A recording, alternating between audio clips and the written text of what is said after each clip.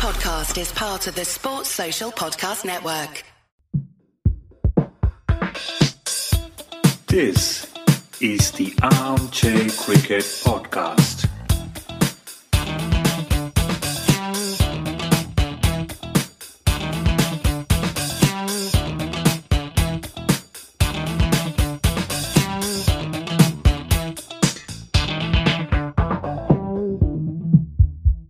Hello all.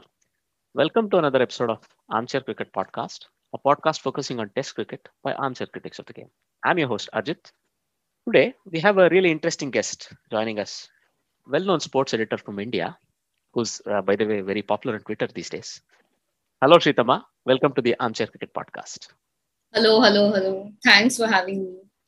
No, I think it's our pleasure. So you're one of the rare people I've met who's actually also very much into first-class cricket and Test cricket. So I was reading your tweets today about Stuart Broad bowling to Alistair Cook and what they achieved when they faced each other and so on. Yeah, it's really been an interesting match so far. But the way Essex are playing, I don't even think that they are going to set a target. And Broad will not bat for the second time. So the only way I think they give a small target and Broad, Nottingham open with Stuart Broad. That's the only. All right. I mean, I don't see that happening because he, I think, bats 8 or 9. But I mean, nonetheless, would you want your favorite player to actually face fast bouncers again? Yeah. All right. I think you're braver than, if I be so open about it, I think you're braver than him about his prospects facing a fast new ball. But anyway. I mean, he is over it, I think.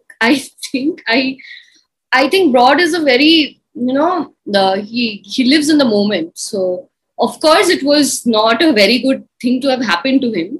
But it was 2014. I know that trauma lives on.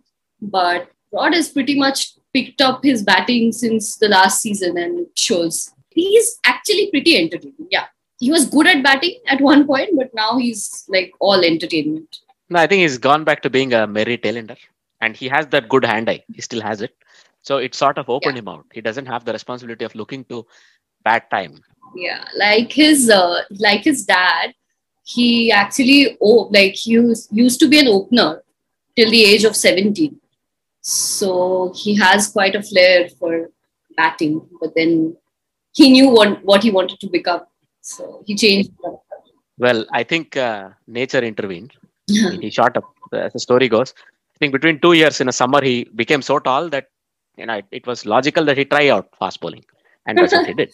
Probably. But yeah, I mean, I can tell you about the trauma of actually getting hit in the face and it stays with you for a while. It's not a pretty thing. You might be wearing a helmet, you might not be wearing a helmet, but a bouncer that catches you off guard is not a pretty thing. But I mean, kudos to him that he's come out.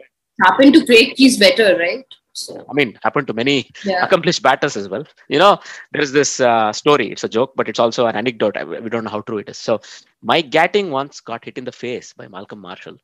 And when he landed in the airport in the UK, somebody asked him, where was it that you got hit? He had a broken nose. So goes the story that even to accomplished batsmen, it can happen. So, I mean, I'll not go too much on a tangent, but that's why I think pound for pound, the best ever opener of all time is a certain Mr. Sunil Gavaskar. He's hit 700s against that West Indian pace attack in West Indies. So that says something about his courage. How is the COVID situation in your part of India, Shritama? So I'm currently in Bangalore and people think that Delhi is facing the worst, but that is resources wise. That's the government's incompetence. But in Bangalore, even I think but then people don't talk about the situation in Bangalore, which is very bad. It has record cases in India. Okay? It's the worst. And that's why extended lockdown has been called. It's a complete lockdown. We have been in curfew, proper, almost a lockdown for the past 10 days. And now it's going to be a complete lockdown. So, and Twitter these days, it's so hard to see people suffering. I'm of course, I have lost family, I have lost friends, and friends my age. So it's really traumatic. I mean, I don't know what to say. That's very bad to hear. That's terrible to hear. Just staying home. That's it. First of all, my condolences that you tell me something so serious. You lost friends your age. I mean, I recently lost somebody, a friend. I wouldn't call him a friend. I would call him an acquaintance. He was also, as well very young, 28 or so. That's very tough to listen. And I don't come from very far away, and I understand and I recognize what you're saying because I lost an uncle as well earlier this week. So it's not a nice time. Yeah, I lost an uncle in December. I lost my friend also in December. He was my age. He had other complications, but then Really sorry to hear that. you know what COVID does to people with complications. And right now, people without comorbidities are suffering, and it's just so hard to see. It's just not what we deserve. Definitely not. This is something that I never thought I'd see in life. Indeed. I mean, with the aged relatives, close ones living in that part of the world, it's very tough. It keeps us awake at nights at times because of the. Yeah, you are so far away. It's very difficult for you. Yeah. I can understand. We pray to the gods as they are that they keep our loved ones safe, all our loved ones safe. So, well, look, it's such a cruel thing. It doesn't even leave anybody because people who probably have enough in their life in terms of facilities and money and other things. We recently read that cricketer Veda Krishnamurthy was bereaved because she lost her mother and sister in a span of 2 weeks. That's very terrible, isn't it? Yeah, I learned about her sister's demise yesterday. She passed away day before yesterday, as far as I know. And like her mother passed away 2 weeks ago, and it's really heartbreaking. I cannot put it into words. I fall short of words. And she was like, after her mother passed away, just if you just visit Veda's profile, Twitter profile, you'll understand how compassionate she is because she's been sharing COVID resources for everyone, amplifying COVID resources so that she's using her followers to help people. I cannot imagine like grieving and doing so much for the people. She is someone we should look up to. Yes, totally agree. I mean, these are our, let's say, people who can whom we can look up to, and also there are role models. Yeah, there are cricketers who have been helping, and it's like really I look up to. I mean, you see somebody's donated 2 crores along with his spouse. These are all great things, right? So I hope Indian captain did. the Indian captain did, Virat Kohli did indeed. So when you look at all this, it's very nice that these people who have the wherewithal, who have the facilities, who have what some people don't in India, are able to actually share their resources. That's very nice to see. And cricket as a community is standing up to sort of do its bit for the rest of the society. Obviously, the big topic for today's conversation is IPL getting postponed. I mean, I guess it was almost a no-brainer the moment multiple teams had positive tests. What is your take on it? I mean, was the timing right to postpone it, or could it have been postponed earlier, do you think? Basically, when IPL's dates and schedules were announced, at that point we did not have the spike. The second wave had not started. So the bio bubble, usually like BCCI's bio bubble is supposed to be very very strong. It's not supposed to be. It's impenetrable almost. Like that's what you think, and that's why cricketers chose to come here. I mean, it's not an easy thing to do, but they have done it, and like they've played across the world in different bio bubbles. England started it first in July last year, so that was groundbreaking. When India started it, the dates, the schedules, the venues were all decided according to it. The second wave had not started. Then 2 players from KKR tested positive. So at that point, the game was postponed. But soon enough, other cases came up. So that forced the suspension. So I don't know what to say about the timing because it's really not. I don't think BCCI, even the government did not know. That's the point. Even the Indian government were like not ready for it. Why only blame BCCI for it? But then, like what happened in PSL, it was crowds were allowed, and then 1 player tested positive, and then later on they cancelled when 5 or 6 players had tested positive. So BCCI took a leaf out of their book. They did not allow crowds at all, and that was one good take. very good take, because imagine crowds being allowed in the first leg, and then, I mean, it would have been a very, very bad situation. So that was a good take. And I mean, the virus, the second wave is not that easy. I think if it were the first wave, this bio bubble wouldn't have been penetrated, but it's the second wave. It's sparing no one. Indeed. I mean, the ground situation became as such that, no bubble is a bubble by itself, because they'll need things on an Yeah. everyday basis that they need to use, even hotels where they stay, and, their transportation. All of these things are not entirely confined within the bubble. And there is always some way in which this infection may get in. And that's exactly what happened, because the ground situation is quite worse in some of the cities in India, even where they were playing, for example, Delhi, right? It was quite bad. And unfortunately, multiple people from multiple teams. So, for example, if somebody like the bowling coach of CSK, Balaji, tested positive, that means probably he's interacted with multiple people. He's in a coaching role, right? And then you have to also think of how many people CSK players may have met outside of, maybe they had other people staying at their hotel, other players that from other teams that they met, and it could immediately, simply the numbers very difficult to then track. So I think it was the right decision for sure. And as you say, Yeah. this sort of a contingency, I don't think they ever planned for. There's no planning for it. I would put it like this. Yeah. That's what I say. Like, the government did not plan. The government did not see it coming. Well, I mean, we also have some Australians who left because it looks like they did the right thing. Yeah. They were afraid, and also certain people. Yeah, Zampa put it like, what we actually read, his first quotes were like misinterpreted, because what he said was he felt vulnerable being in the bio bubble. He did not say that the bio bubble is vulnerable. So, of course, like, maybe he saw some things that like made him feel that, or maybe he was seeing everything that was going on in India. Maybe that prompted that action. And Zampa and Kane Richardson leaving, that's their personal take. And the clubs, the franchise and the boards, they've all been cooperative with the players. So that's what is important.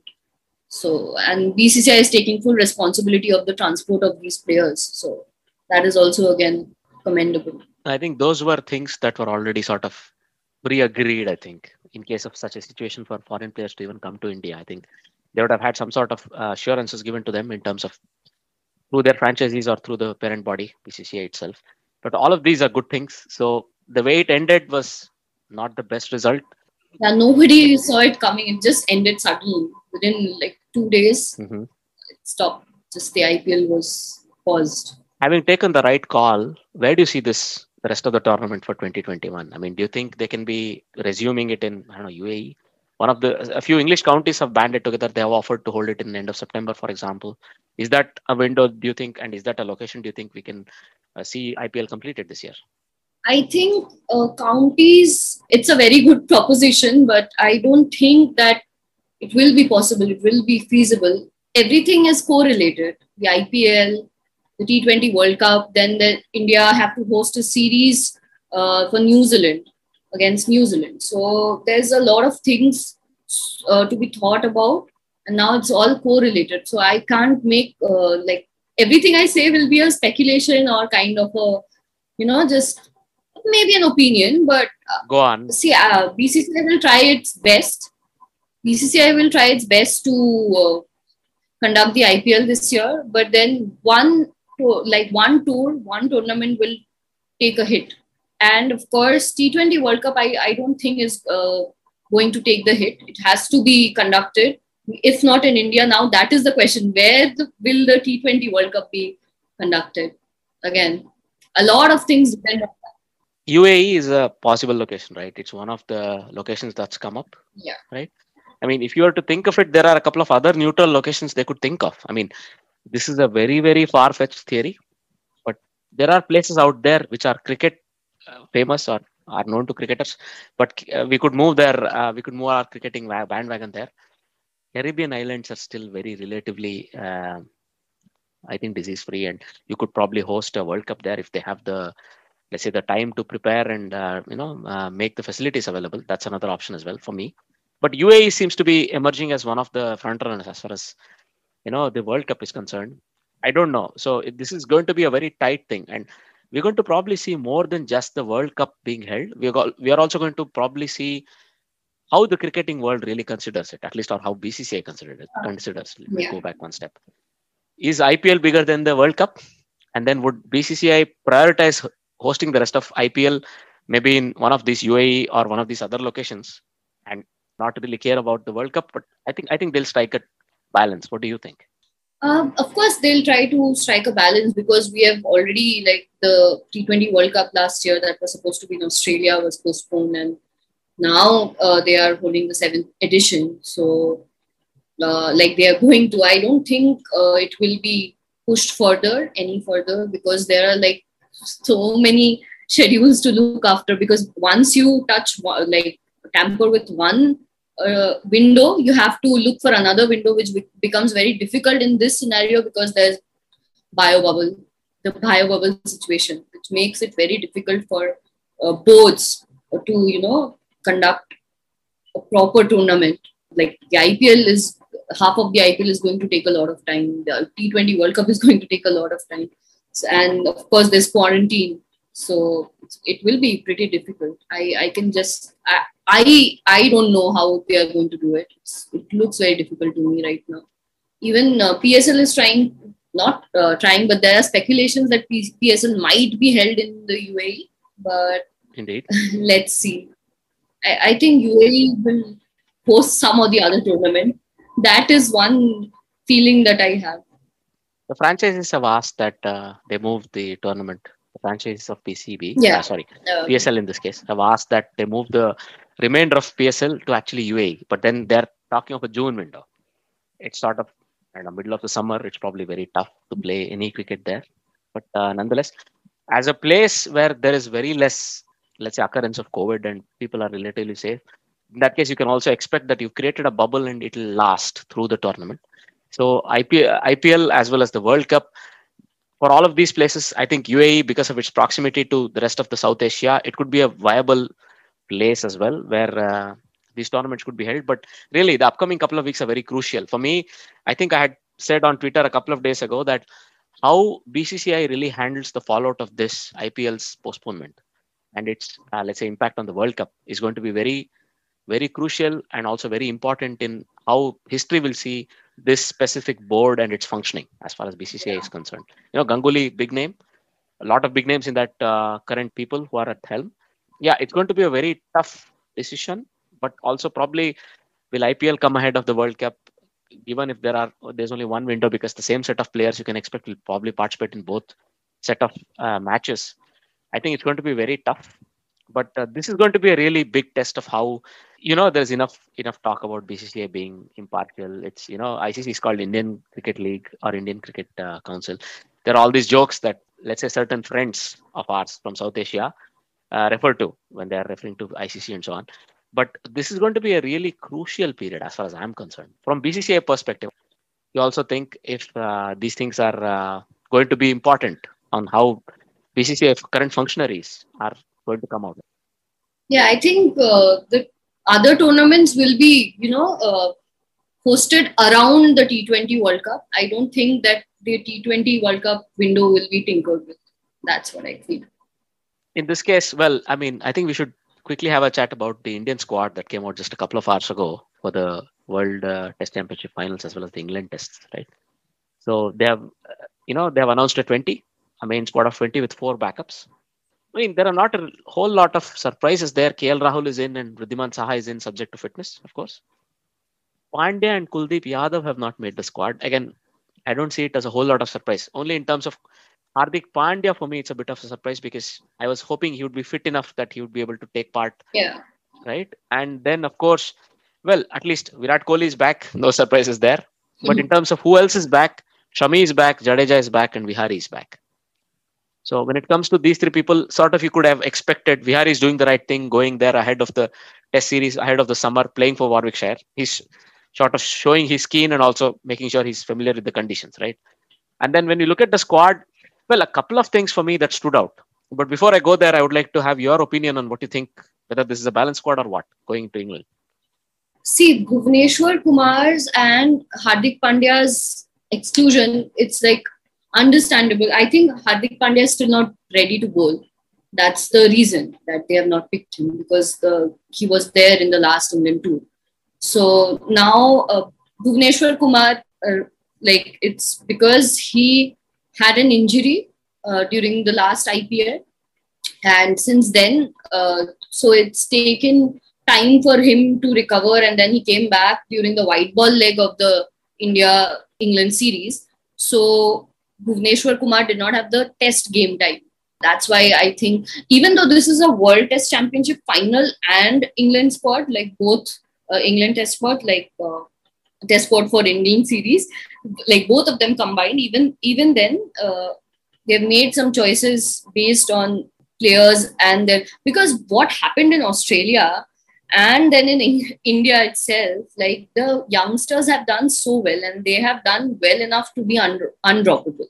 So I think that's why the squads were announced this way. And it's a jumbo squad. They have like taken most of the players. Kuldeep hasn't been in form for a long time. So this was expected. And like Ishant Sharma being there is like so good. Ishant Sharma, Umesh Yadav, the seniors are also there. So it's a good squad. It's a very good squad. The problem is, of course, BCCI's headache, always the good headache of selecting players from this bunch, the good headache. Look, the way the previous tour of Australia went, probably we should also have a quick chat about the people who've gone as, backups. So there are 4 names there. So one is Abhimanyu Ishwaran as a opener, as a backup. Because, when you look at people like Mayank Agarwal or KL Rahul, they could be openers, but they could also double up as middle-order batsmen. So you have a bit of cover for the middle order, so to say. Abhimanyu Ishwaran is the backup opener, but there are 3 other interesting fast bowlers who've made it as, there is, Prasidh Krishna, no surprise. And there is Avesh Khan, again, one of the breakthrough seasons as far as IPL is concerned for him. Yeah. He's really done well. The third bowler is Arzan Nagwaswala. Yeah. He's a Gujarat fast bowler, but he's a left-arm variety. So, I mean, for me, it's a bit surprising because he's been chosen ahead of the likes of Khalil Ahmed. No, not Khalil. Jaydev Unadkat. Not Khalil. Not Jaydev Unadkat. There you go. I was about to hold that back as a joke at the end, but you brought his name up much ahead because of all the, let's say, the teasing that goes on certain social media sites about Sir Jaydev Unadkat. No, he seriously, I mean, he led Saurashtra to a win. I was really heartbroken because Bengal lost the final last year, Ranji Trophy, and he's done so well. And he's really, really, I know he's a big name in the IPL, but I see him as a first-class cricketer, a very good first-class bowler. And of course, left-arm seamers have that, in them, the X factor in them, and you would want them in your team, and especially in the Indian team. I don't know why he's not, at least he could have been a part of the backups, even though he's not an uncapped cricketer, but still. I think in the last couple of matches in the IPL, if he had come good, done something special, he could have probably come back into the selectors' minds. This was the only cricket he had. So yeah, I mean, I really feel that Prithvi Shaw again was not selected. Again, I'm just going back to the batting. Prithvi Shaw not getting selected because of game time. Okay, so he was, because of his he was given 1 game in Australia and he did not do well. Then India have relied on Shubman Gill, which is a good thing. I would say when you're relying on someone, just rely on him for a while. So they did not do that with Prithvi Shaw, who is in a good form. I'm not, even though it's Vijay Hazare Trophy, even though it's IPL, I would just say that Prithvi Shaw is that kind of a batsman. He's already proven himself in the longest format. He's that kind of a batsman. You could actually give him a chance. But then I think India are sticking to a set of openers, and I understand why. So again, the Prithvi Shaw is pretty young, so he can, demand his comeback through his innings without saying anything. So Prithvi Shaw and Jaydev Unadkat. I just think this is the time that India should have actually gone for Jaydev Unadkat. His experience would have probably helped going into the finals. World Cup, World Test Championship final. He would have really been useful. Yeah, I don't think Unatkar would have been considered for the final because that's the game that India are going to play directly. So this is different because New Zealand are going to play 2 tests before the final and India are going to play the test after the final. So that's like quite different kind of a thing. So India will go with the players that have performed recently and they'll form the 11 for the World Test Championship there. So about New Zealand. So I would say I call them we all the time. So we got our squad last month and it's a 20-man squad. Of course, it will be just 16-man squad for the World Test Championship because we have 2 tests before that starting on 2nd June. And we had another practice game against Somerset, which has been cancelled because English counties have decided that. So there will be a intra-squad practice there. So in the 2 tests, we have a 20-member team. So we can we have 2 additions, 3 uncapped players, but 2 totally uncapped players, not just in Test cricket. So the uncapped cricketer in Test cricket is Devon Conway. And the 2 uncapped individuals are Jacob Duffy and Rachin Ravindra, who have done really well in domestic. So they have been awarded with the test collar. So that is going to, of course, now this narrative is going to come New Zealand are getting game time just before the World Test Championship in England, but India are not getting that. But I would say that is part of the schedule. New Zealand don't even play half of the tests, half of the number of tests that India play regularly.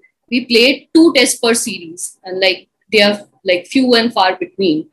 And so game time wise, India don't need to worry about anything. I would say that. And New Zealand playing tests is so good to see because we don't play as much tests. So the last we played was against West Indies, and it's been a while. So that's why I would say that New Zealand just getting these 2 tests will be very important. I can see Jacob Duffy. I don't think he'll get a chance. Devon Conway debut is on the cards. He will play one of the tests at least, given that Tom Blundell will be in almost all Indian fans first 11 for New Zealand. They will select Tom Blundell, but I would like to say that he has not been in form in the past 2 seasons. There's literally Jeet Rawal, who was overlooked after the Australia tour. Jeet Rawal has much better average in the Plunket Shield than Tom Blundell this season. So I would say that Tom Blundell could be overlooked and Devon Conway could come in his place. Jacob Duffy is a swing bowler. I don't think he has a chance, but he'll get a good opportunity there, bowling there in the nets. And Rachin Ravindra is a spinning all-rounder. So again, if New Zealand needs someone to bat, for a 11 that bats deep, then they will go for Rachin Ravindra. But even then, I think that is not possible because there's Santner, there is Ijaz Patel. And we have an seeming all-rounder in Colin Grandhome. And even though he won't be in the first 11 of most fans, I guess, but I would say as a New Zealand fan, that CDG is someone that we are not going to overlook.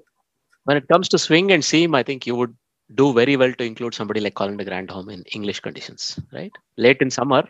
The dilemma would be, we already have for the quartet, the undroppable quartet. Trent Bolt, Neil Wagner, Tim Southee, Kyle Jamieson. Now, who do you drop? But you also need the CDG with the bat.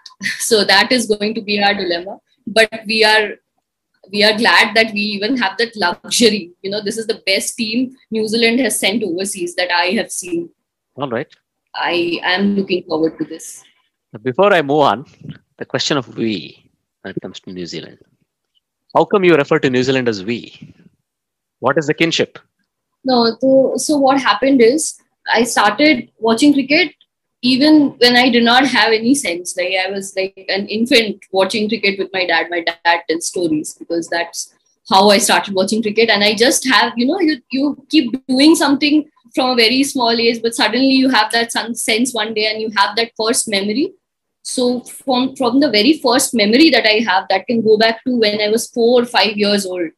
So that first memory is my dad supports India. So I really do like them. And Saurav Ganguly is the captain. I really like him, but I actually like my first favorite was Rahul Dravid.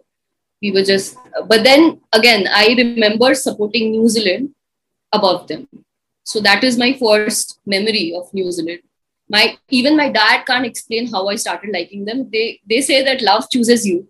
So that's what happened with New Zealand and me. Love. Wow. New Zealand chose me.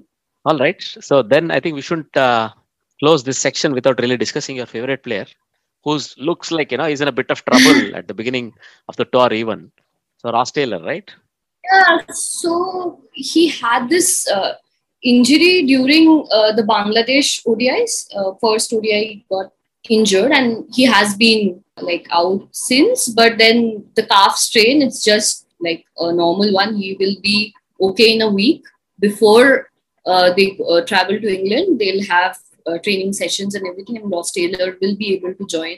That's what we are expecting, because the coach Gary Stead and captain Kane Williamson, they are like totally like reliant on Ross Taylor, even though since the World Cup, Ross Taylor's form in tests has not been that good. Even then, like the experience in a final is going to like matter a lot, because it's Ross Taylor and he's undroppable. Okay. So we have moved on from him in T20s. I really, like, with a heavy heart, I have to admit that he might not be playing in the T20 World Cup, because he's not played against Australia. He's not played against Bangladesh. So that's what we are seeing now. But in tests, he's definitely going to play, and I think he'll be fine in time, right in time. As they say, from your lips to the ears of the gods, that your favorite player gets to play the finals of the World Test Championship. Yeah, Ross Taylor needs to play. So if you were to now take a quick look at the ongoing cricket, there are two tests. At least there's one test ongoing and one that ended very recently. I think we should have a quick chat about it. So before we go to the test that began today, I think we should have a chat about Sri Lanka's win over Bangladesh. Did you get to see any of this match, or because you're a fan of the test format? I'm very curious on your thoughts on this test. Yeah, Sri Lanka and Bangladesh, the first test.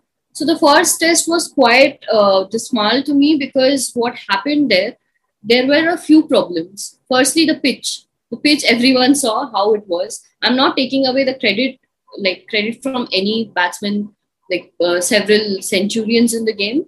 But then Tamim Iqbal batted in a way that, if every other batsman followed his way, they could have actually, there would have been a slight possibility of a result. But then again, there were like cases of bad light stop play in Kandy. So what happened is they had floodlights, but it was like pre-decided that the floodlights won't be used. So that happened again in the second test. But this time in the second test, it happened on the fourth day. And Tamim Iqbal, what he did, like literally how he played the first 3 innings, he played the last innings in the same way. But he got out in a hurry. He wasn't able to do it. He got out in a hurry. And the very time he should have actually stayed. And the rest of the Bangladesh batting just crumbled down. And there was Praveen Jayavikrama doing the, he did what he could for Sri Lanka. It's just a brilliant debut. I mean, going for him, like he did not play the first test. And Sri Lanka decided, because Mickey Arthur is a very, I would say he likes to win. He's working with youngsters. He's just like, if you are a coach, international coach, you take some time to build a team like Sri Lanka's. And many a times the seniors have not been available. So now building a team has become very difficult. Now a youngster comes in. Now how you handle him? Of course, the talent is there. We have seen Lasith Embuldeniya doing so well for the past 2 years, but Embuldeniya was not there. And we know Sri Lanka's advantage in home tests. And of course, there's Bangladesh. Bangladesh is Asian, I wouldn't say an overseas team, but even then they used it to their best, despite losing those overs on the fourth day. But then that was Bangladesh's batting flaw. The first day was very easy to bat on, but from the second day it started turning. It really started turning. So that's when Bangladesh should have, decided to. Actually, Sri Lanka got to bat first, and that was a good thing. But then, yeah, Bangladesh should have planned better for the last innings. That's what went against their way, I would say. But a brilliant debut from Jaya Vikrama. Indeed. So I'm just looking forward to watch Embuldenia and Jaya Vikrama just destroy batsmen at home. It's going to happen very soon. A couple of things. You really nicely covered the important points as far as this test goes. I don't think Praveen Jayavikrama is good enough to challenge top flight sides, even in Sri Lanka. He's a very good bowler. And what he achieved on debut is really, really miraculous as far as getting 11 wickets, 5 fours in both innings. That's all fantastic to hear, right? And indeed, he won a test. And what you said, he was probably like a net bowler who'd come to, get the batsman warmed up. There you go, you're going to play a test match. And in this case, look, I don't take anything away from that youngster. He's done really well. But what I saw of the final 2 days, I can definitely tell you, he's an honest, good bowler. And of course, he'll grow into a good international bowler, right? But as he stands, him and Lasith Embuldeniya bowling simultaneously against Pakistan, against India, one of the other subcontinent nations who are good at playing spin, they'll take them apart.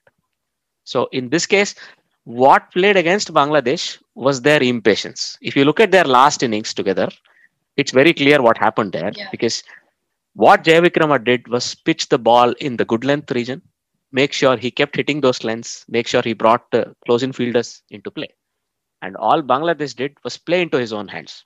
So, yes, I'm going to give Tamim Iqbal a pass here because he's done fantastically well in the series as a batsman. As a skipper, yeah, the way he batted in the first test, it's like commendable.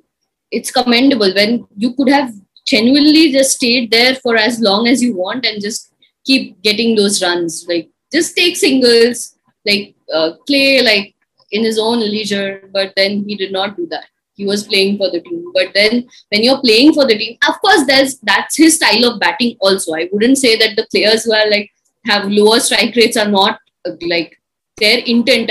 Obviously, I'm not questioning. I'm just saying that his model, given the pitch had nothing for the bowlers in the first test, his model was the best. But then his model was the worst in the last innings. It was no way Bangladesh could have saved the test. But then if you see the bad light, in hindsight, if you see that the bad light thing came into play, if Tamim had batted on, it would have been really interesting to see a very interesting final day of test. And it's the best when you see a team trying to defend and give their all into defending on the last day, final day, batting those overs. That's the beauty of test cricket. Right. So that could have been achieved.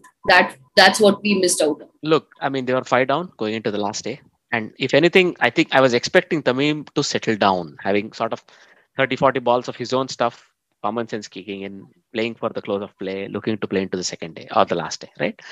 In this case, that didn't happen. What I blame Bangladesh is top 6, 7 getting into double digits, all of them, nobody even making a 50.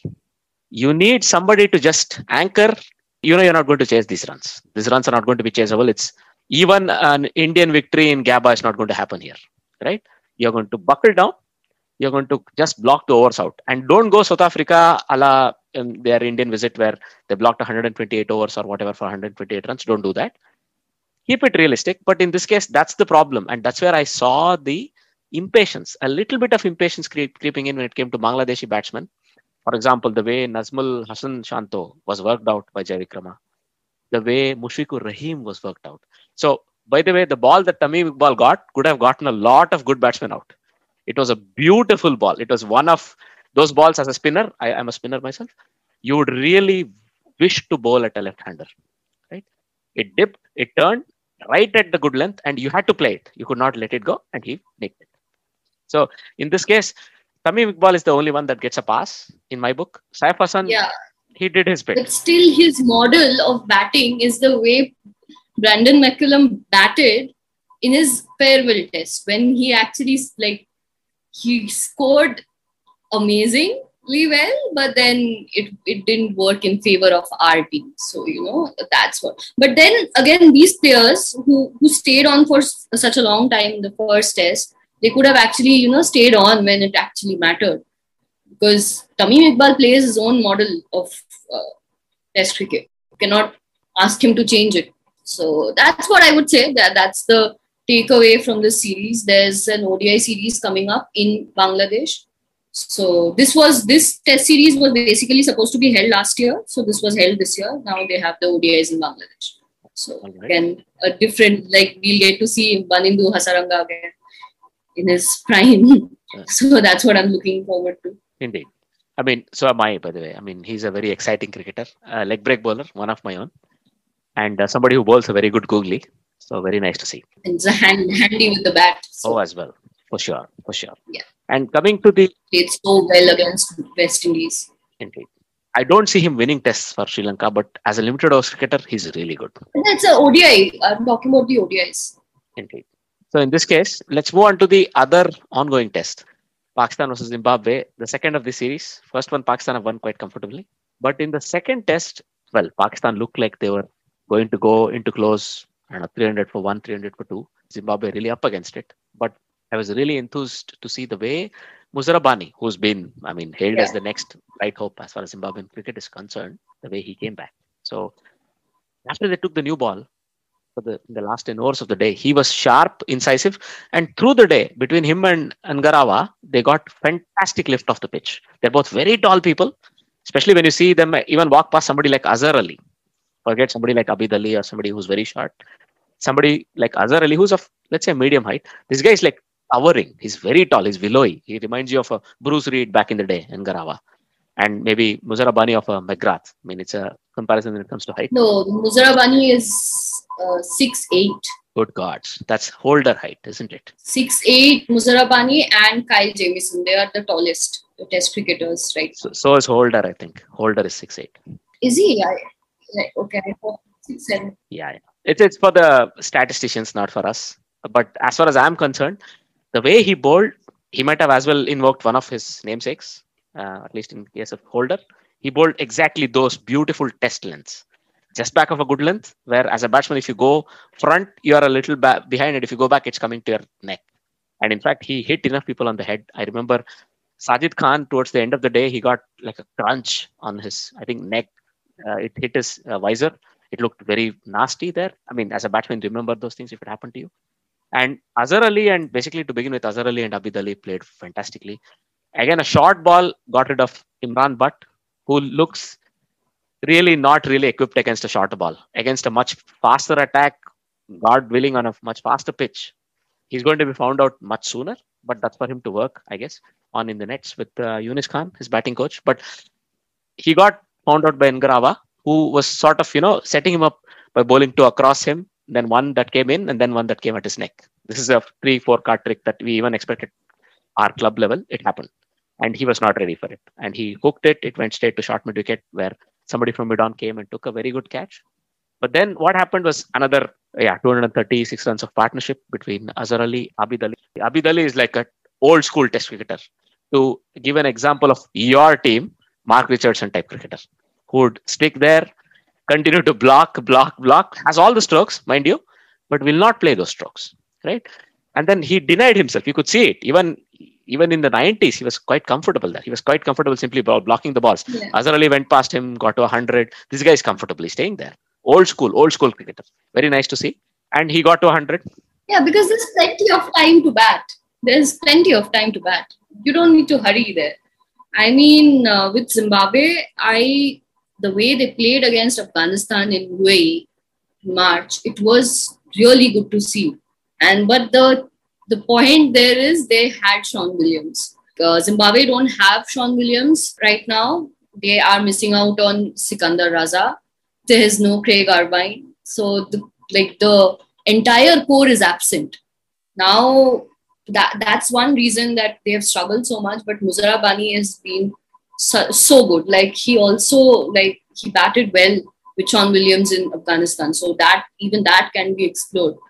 There's obviously a chance for Zimbabwe to come out of this, but this series is already like it looks done and dusted because there's such a huge score that they are going to be given. So I don't think like them recovering from it.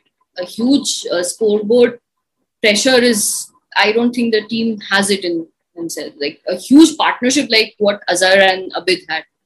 That's not possible here, even with Brandon Taylor, because he has not shown that kind of form recently. It looks like, at least at this point in time, it looks beyond them that they might be able to win this test. But I mean, for us as test match fans, we really hope for an exciting contest. Whoever comes out as the winner, we really hope it's Zimbabwe because we like to support the underdogs. But on all the reasons that you've just listed out, it's very difficult. When it comes to Pakistan, well, at least Babar Azam didn't want to score any runs against Zimbabwe by the looks of it in tests. He was happy to give his wicket away easily. And there was a bit of collapse, a mini collapse once the new ball was taken.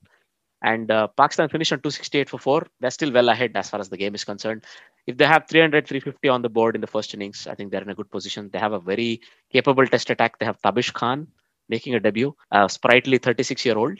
Yeah, it's so weird. I would like to point this out that a retired Alistair Cook, who retired at 34, he was playing for Essex today. I mean, he did not bat very well, but then he scored a century in the last match. These two innings have been rather like forgettable, but then a player who is 36-year-old, he's making a debut, and not just a player, he's a seamer. So he's making his debut at 36, and then Alistair Cook at 36 is retired and playing for his county. But then Tabish was given his cap by Misbah, who, of course, again, he's a batsman, so he peaked. He had that luxury to, peak at 35 and above. But Tabish, I don't know, what's going to happen there. But 500 plus FC wickets, it's really he's finally getting rewarded, I would say. I don't know how tactical that is, but let's see. Well, I would say it's a culmination of a career well handled, and at the end, getting the reward at the very end. I mean, to answer your question, well, Alistair Cook actually, nearly as an under-19 player, was flown out to play in India, and the rest is history, right? And somebody who starts that early has faced the pressures of international cricket that early. We've seen it in terms of many players like that, right? Michael Vaughan, who's also been the captain. That's what I mean. Michael Vaughan, Michael Clark, for example, tend to take a backseat earlier. They tend to go back into their own. They want to enjoy the rest of life when they're still younger, right? It's not a surprise at all. We might even, I dare say, see a certain Virat Kohli do things like this because he started very early himself. Let's not forget it. Because at 21, an international cricketer called Anil Kumble said he's the most prepared 21-year-old that he has ever seen. That's a very big compliment to be given to anybody. I see most of these players retiring at their peak. Right. So even Alistair Cook, the way he batted in the last test against India, I mean, it was so heartbreaking to see. Just like I knew that he's now it's over. But then it's so difficult to just process that he won't be playing another game. If I were to go into real life outside of cricket, Alistair Cook is a man of the earth. He's a farmer at heart. When he has free time, he helps out at his wife's farm. That's what we read. I mean, at the end of his wedding, he left on a tractor back to his home, not in a big fancy car, right? That's who Alistair Cook is. And these people have a very good, let's say, understanding of themselves and also what they want out of life. And I think the English system also provides for people like this to come back into their system and contribute. This is a fantastic thing. In spite of the money they may have earned, this is beside the point. If they have the hunger to come back into the system and contribute, which Sir Alistair Cook is doing, that's fantastic to see. And one day, I dare say we might see a Sir Jimmy Anderson do it. Yeah, that's inevitable. That's going to happen. In any case, we really hope at least people like these Tabish Khan, who've had a long, storied career at the domestic level, have gotten a chance to shine at the international level. What they do, what they don't do doesn't come into it. It's a just reward for a career that has been going on long, but has done so well. So we wish Tabish Khan all the best on his debut. There are a couple of interesting other stories we might want to look at off the field. So first one is South Africa's Cricket Association. Now at least is not under the threat of derecognition anymore. So the sports minister has withdrawn his notice so that at least the board will not be de-recognized as the body that runs cricket in the country, and they are still going to be funded by the government and all ICC. So I'm hoping this is a good development. Yeah, of course. I mean, the interim board that there is there under Graham Smith, they had a similar sort of a situation last year. So that basically it's a continuation. It's a follow up from that event. So last year also the sports ministry had given them this deadline that you have to prove us, and it was sorted for that point. And now that when ICC understands that the government is meddling with a private organization's business, which is a cricket board, they are going to take a step there. It happened with Zimbabwe, and thankfully they're out of it. But imagine like South Africa just losing their status, and that did not happen. That's a very good thing, and it's sorted for now. But it's still not a permanent board. It's still an interim board, and they are still like the administration, the flaws that there are there in teams across Africa. I would say there's South Africa, there's Zimbabwe. We have seen the problems, so it's not going to go away at this like very moment. But it's really good to see that nothing is going to happen to South African cricket. I mean, what Graham Smith has been doing, it's a great job, because despite Australia walking out, like just denying, just refusing to come, and England walking out, they have pulled themselves up. They did host Sri Lanka in December. They are not the preferred board. See, that's one issue that's going to happen. But like just in a cricketing way, they are doing a good job, and I'm great. Like I'm happy that South Africa are, still there. I mean, they should play. South African cricket should stay. They are going nowhere, especially with the prospect of AB de Villiers coming back. Well, I mean, I'll park that on the side because I have some strong thoughts on it. So I'll park that on the side. But I mean, you're absolutely right. In a World Cup year, we couldn't imagine a World Cup without a team like South Africa. So it's very nice to see that CSA has been recognized or re-recognized as the body that runs cricket in the country.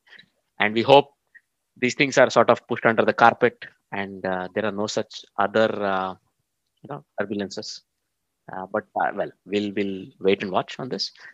Another news: Thisara Perera has announced his retirement from international cricket. Long servant of Sri Lankan cricket. Well, it might seem to many of us that he didn't fulfill his potential fully. Does it also occur to you the same way, Shritama? Yeah, of course. Like a player like Thisara Perera, you always want to see him play, and it's he's young. He's 32, I guess. I mean, him leaving at 32, this was not something we expected, and anything that comes as a shock like this, it's hard to process. I mean, even Upul Tharanga retiring this year was difficult for me to process. Like, I'm just speaking like as a fan of the game. And Thisara Perera, who I consider as one of the most entertaining number 7 batsmen. Like, whenever he plays at number 7, I just see him as a match winner then, or at least he's going to do something at number 7. It's so good to see him. I think his best, at least 3 or 4 of his innings that I can think of, at number 7, are like really good, really, really good. I mean, so I'm just going to miss all that. I again think that it's his personal decision, so we should respect that. And I think he's going to play in different leagues. He's not moving away. So anytime we want to watch him, we can watch those leagues. And but then again, him in Sri Lankan colours, that's something that I'll definitely miss. I mean, we really hope he continues his career as a cricketer for a few more years. But at the end of the day, as you said, yeah, he will. It's his personal decision. And we wish Mr. Perera all the best in his 2nd, 3rd, 4th innings, as they may follow. So, in the last of the news that we want to discuss, we've heard some good news in terms of NOCs being given by BCCI for at least 4 Indian international women players: Mandana, Rodriguez, Kaur, and Deepti. Well, in this case, at least there is a chance Shefali may also join them. So, as many as 5 or 6 players of the Indian women's team. I want Shefali there. I mean, just Shefali must play that format. I mean, she is so destructive with the bat. She's one of the finest T20 batters right now. Like, very, like, not just the finest, I would say, like, the most entertaining and so good to watch her. And it's a good thing. It's a good step that BCCI have taken. This is a first, and I think like first of many, as they say. Indeed. So it's a very good prospect. Well, I really hope they get their act together and hold a women's IPL or women's T20 challenge, as it's called. I am more interested in IPL is something like an agenda that we have been supporting, and I won't stop supporting it until it happens. And I believe that it will be a success. Like put in the effort, you will see results. You will see results because we, like, a lot of people watch women's cricket, and there's like no doubt to it. And and I'm more looking forward to the test match that India are finally going to play in England. So the women's test match, and it's the one fixture that I'm looking forward to, but it will also coincide with the World Test Championship final dates. That's one thing that I would like to properly criticize about BCCI scheduling. It's not fair to the women cricketers. It's not fair.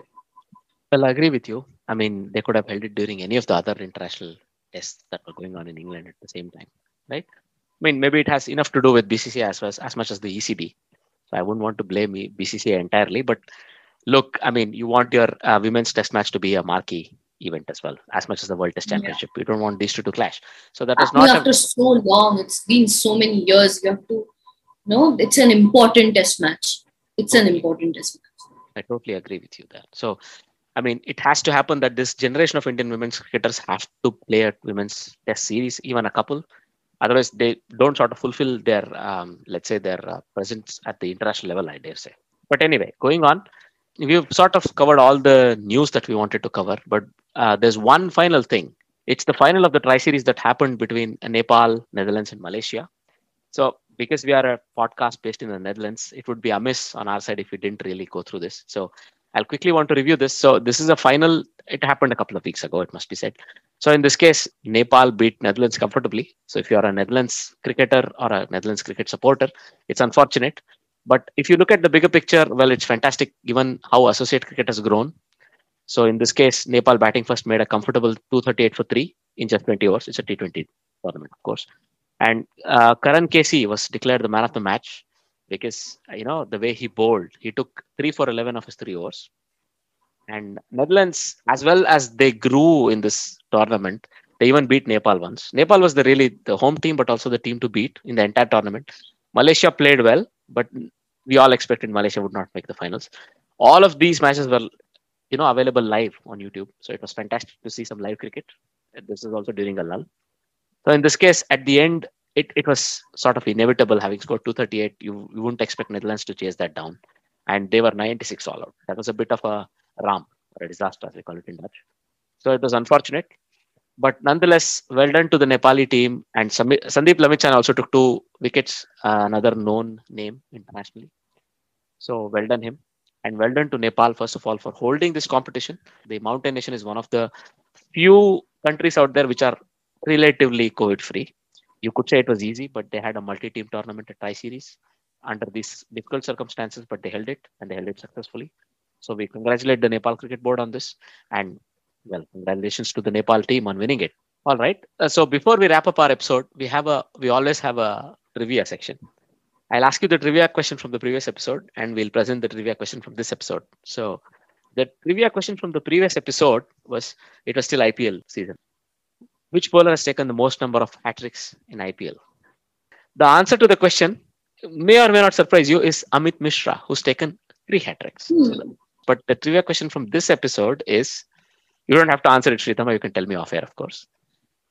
Who was the last spinner before Sri Lanka's Jai Vikrama to take a 10 for on debut? The clue is that you don't have to look too far if you are in India. All right. Thanks a lot for your participation in this episode. But before we let you go, I have a question. I wanted to ask you this earlier as well, but we somehow skimmed past it. How come you has actually found interest in test match cricket or first class cricket? Again, it's the same thing. It's been like this since the start. My dad, of course, watched test cricket, and as far as I can remember, I have always loved test cricket. So that's what I used to do. Like even like during school days, it was so difficult. But then I used to come back from school even before school. So people had bedtime. I don't remember having a bedtime because I used to watch matches with my dad. So that's what happened. Even for Australia, the New Zealand, like New Zealand test matches were so difficult for me at the start to follow. But I did not like, I do not see New Zealand as a, back then I did not see New Zealand as a, test cricket team because I was more into the Ashes and everything. But New Zealand were of course my favorite.